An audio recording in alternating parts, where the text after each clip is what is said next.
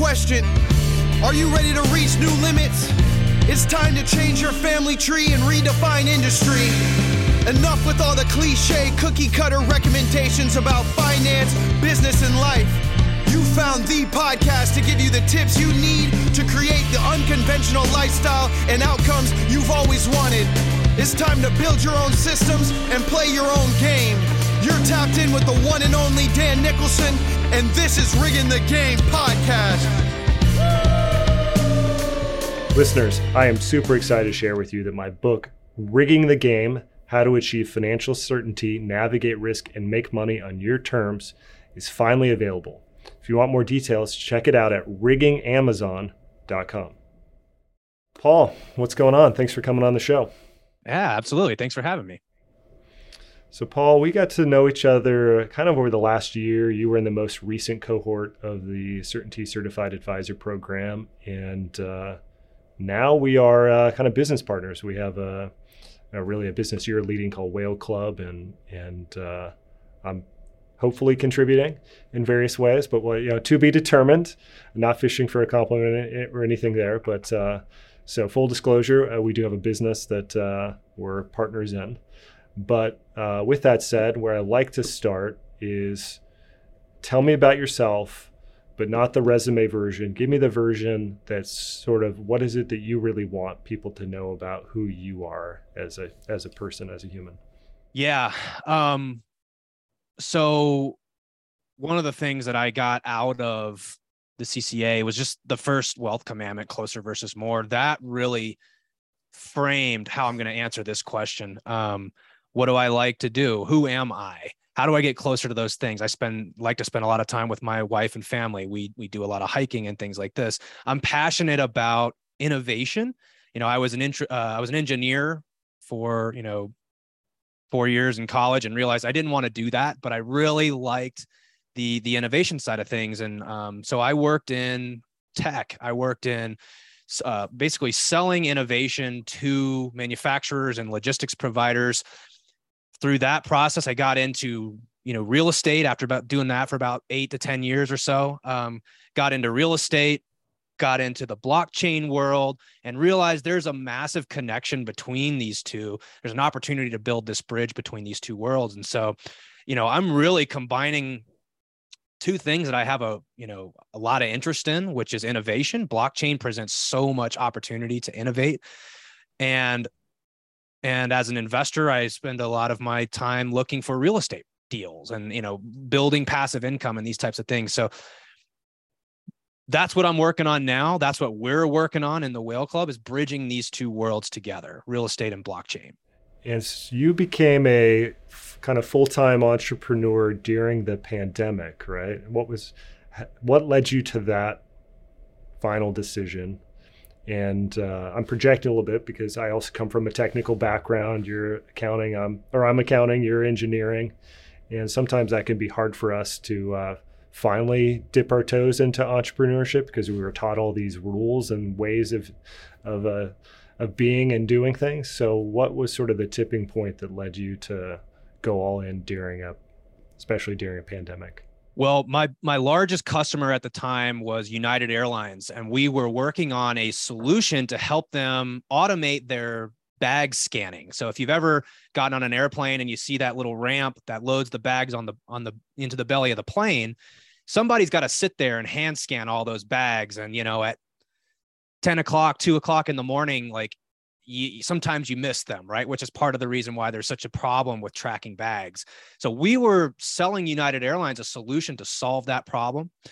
And we had tested it. We were getting ready to take one of the biggest purchase orders I had ever worked for. I think it was like 15 million we were going to take to roll this product out to all their major hubs. And that was February 2020.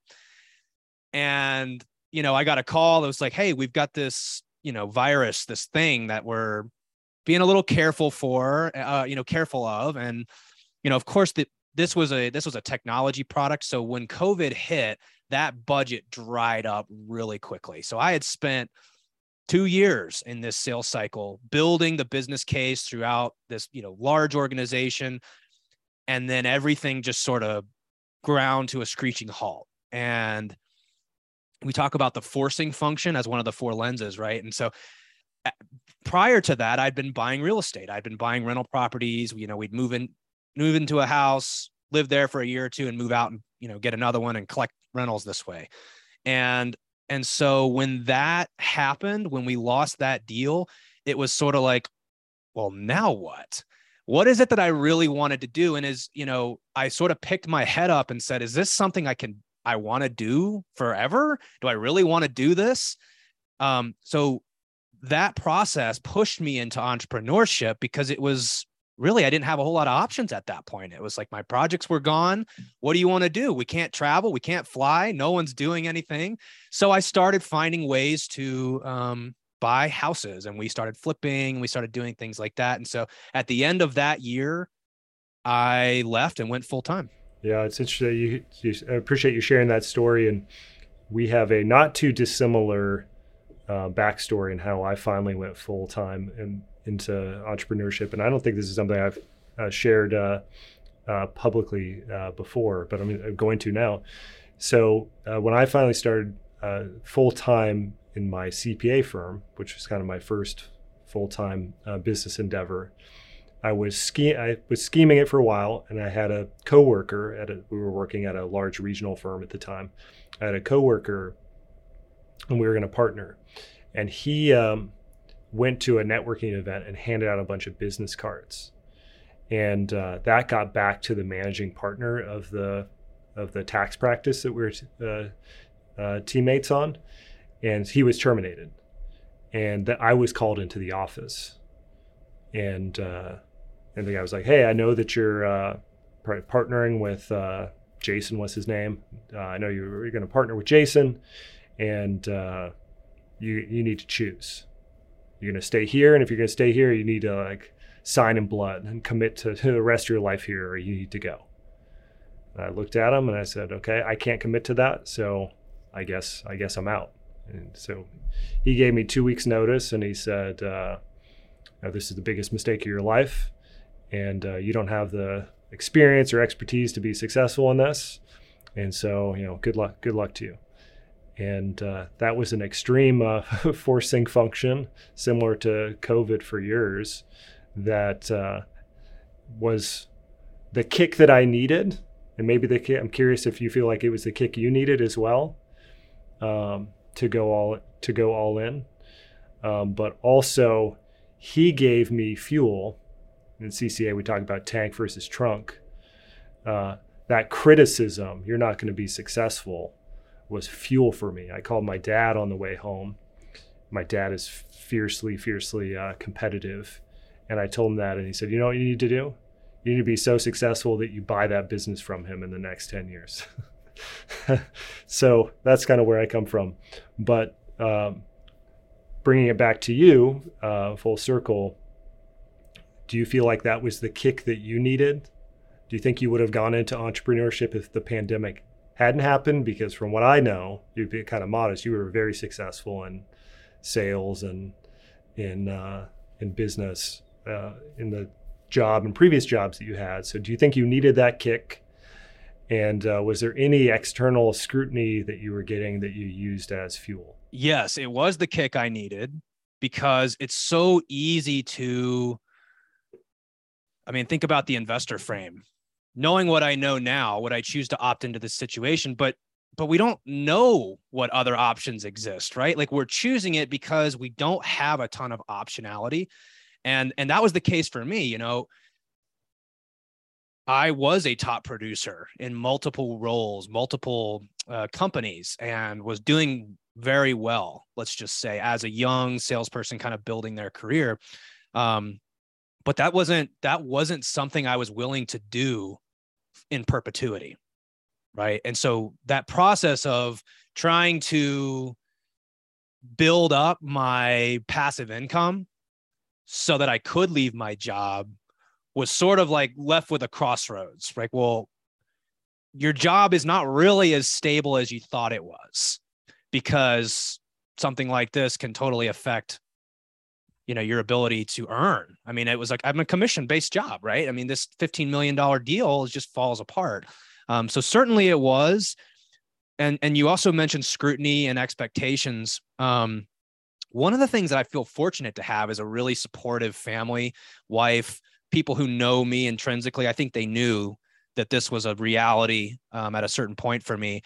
So I had that support for them, but it was scary to those who sort of knew me as acquaintances or knew me as, the guy who was traveling to 2 cities a week every week selling. We'd hang out on the weekends, and it's like, you're going to leave your job to go start a new company. And the first year in business was not very good. Let's just say, like we took our lumps, let's just say, right? So it was almost more in the first year where, like, should you really continue with this? Should you really continue down this path? That was really where I felt more of the scrutiny. Do you really have what it takes? Because it doesn't seem like you're doing very well in year one. Yeah. Yeah, that makes sense to me. And certainly that's great that you come from the background where the family and your spouse and all of that give you the support, but it's those friends who, it's almost like they're projecting their own fears onto you. Like, hey, are we really allowed to go and do our own thing? Like, yeah, because what does it mean about me if you get to go do that? So I almost want to, we call it in CCA, governing your speed limit. So they're comfortable going 60 miles an hour. Now you're going 100. Hey, let's slow you down a bit. Let's bring you back to where we're all comfortable kind of playing at. Now, sort of dovetailing into another question here, you mentioned trade-offs in your answer. And commandment number 3, so we have these commandments that's part of our certainty operating system. And the third one is every decision has an infinite number of trade-offs. It's hard to think about things in terms of infinite, but truly when we make one decision, it removes an infinite number of other things we could have been doing. Because resources are scarce. Time is scarce. Money is scarce. We invest in one property, and that removes an infinite number of other properties we could have invested in. And so we have to think about, are we okay with this trade-off? And then it connects back to preferences and closer versus more. I know in your journey, so you have one of the companies that you operate is a real estate company, and you figured out maybe in your first year, maybe it was your second year, these trade-offs, and you changed your business model, as I understand it, from flips to pop tops. And maybe I'm getting some of these facts sort of off slightly, but can you talk about this concept of trade-offs and how it's applied to you in navigating business and how you've changed your business model to kind of account for that? So, I mean, in your first business, resources are scarce. That cannot be overstated. Resources are absolutely scarce. And it was the perfect example of trade-offs. When you get into a new business, oftentimes, this was before I'd taken the CCA, right? And had a lot of these frameworks and principles and ways to think through this. But, the first thing that I try to do is get around people who are doing the things I want to do, right? How are they playing the game? Which of course is a version of seeking consensus. And so what happened was I made a lot of decisions in year one based on, I want to press this button. I want to press this button. How does this work? If I do a flip, what happens? If we do this type of project, what happens? And what I realized is that although that's helpful to gather a lot of information, there's trade-offs to that. There's trade-offs to not going as fast as you want. So, I was sort of struggling in my own head with saying, I want to be successful. I've been successful in most things that I've done up to this point. Why can't I figure this out? And the best example is a particular fix and flip that I started in July of last year that I'm still doing. We're still, slugging through this deal, dealing with permits and contractors. And you talk about resources, like the amount of time and energy and effort that I've expended on that one particular deal has completely eliminated doing other more efficient deals. So what I've sort of found is like, I was violating, this is where all these principles kind of come full circle, right? I was violating the micro steps. I was taking big steps, I want to press this button, but it was going all in to the point where I'm not even gathering information. I'm just committed. And so we got locked into several deals last year that I'm still not out of. At the same time, we recognized in year one, well, this works a lot better. You mentioned things like Pop Top. So here in Denver, we have these, in a premier neighborhood, you've got, these brick ranches, and we'll take the roof off at a third story and we'll dig out the basement and make this a full kind of luxury high-end home. And the profit margins on these are significantly higher than with fix and flips. And so, inherently it carries less risk, especially with the people that I'm working with. Point is that over time you get this information, and, I just experienced firsthand the trade-offs that exist by going too far without having enough information, without taking a micro step. What's the risk? Well, that's you're stuck in a deal that you can't get out of. And now I can't even execute on the strategy I know is much better because a lot of my money is tied up in these other deals. Yeah, that's a great case in point. So to tie in for the listeners, a couple of things that you shared. So we've trade-offs, recognizing these trade-offs is one of our 4 commandments. And then we have these 12 principles, which we call algorithms to kind of fit into this idea of an operating system. And so one of them is we bias micro steps. So once you accept this reality, there are an infinite number of trade-offs. And then you realize most of these things I'm going into, especially when they're new, I have no data. So if I just commit to this thing and I take a bunch of risk, I got to put in a bunch of effort. I don't know what the options are going to be. So what I need to do is take a micro step, which is basically what's the smallest action I can take to get more data to inform my decision making. And that's counter to going all in. But again, once we recognize the trade-offs, we realize I can't go all in because I might be committing to something that is going to ruin me later. So just to kind of tie in some of the principles that you were talking about. And from what I understand, this has really changed your business because you've moved to not just the Pop Tops, but I think you've started doing some novations as well. So can you talk a little bit about what that is for the listeners, and then how you figured that out? Because it's not a new term. It's been out there, but you've managed to figure these things out where there are other bigger players that still aren't playing in that space, right? Mm-hmm. Yeah. So I'm going to reference the barbell that we've talked about so much inside the CCA, right? We want to manufacture asymmetry in our decisions, let's say. And so when we look at things in real estate as on each side of the barbell, you have one side is reliability. The other side is we want to have asymmetry to the upside, where we have a lot of upside, very little downside. And so what I found is things like fix and flips are the definition of right in the middle of the bar. It could go really well, but it could also go terribly. And you could get sucked into a 14-month project where you want to pull your hair out, contractors driving you nuts. So what a novation is a way for us to actually partner with the homeowner. We don't take title or ownership to the house, but it allows us to do renovations on a property and sell the house on the retail market without actually taking ownership of it. And what this did is it reduced our risk significantly. We also do this only with houses that need a little bit of like cosmetic updates. We're not going to do, projects that need big rehabs. Because on the other side of the barbell, we have these Pop Tops, or let's call it like ground up development, where the upside is massive. And because we have so much margin built into these deals, the way we buy it, being able to build it and do these types of projects, we have a lot of margin. So the downside is actually fairly low. And what you also find is the higher up you go in, let's say, complexity with the type of project you're doing, the better the contractors, the better the relationships. So actually by going bigger, we had more reliability. And so we have on one side, the upside, we have these larger projects. On the other side, we do things like novations where we don't actually have to take title of the property. So our risk is lower. We do things like retail. Again, we're not taking ownership of the property.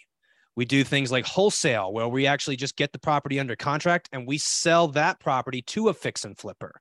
We could do the work ourselves, but we could also make $20,000, $25,000, $30,000 and just move on and go get the next one with almost no risk in the deal.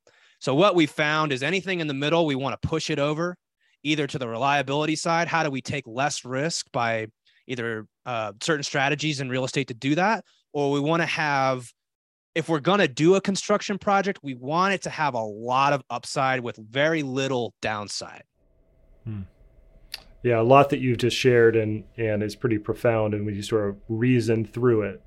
So what you identified is, hey, my resources are being, what I'm hearing, my resources were getting really tied up with these fix and flips, and I might make a bunch of money, but I also might lose a bunch of money. And there's other currencies like my time and energy that are being tied up in these.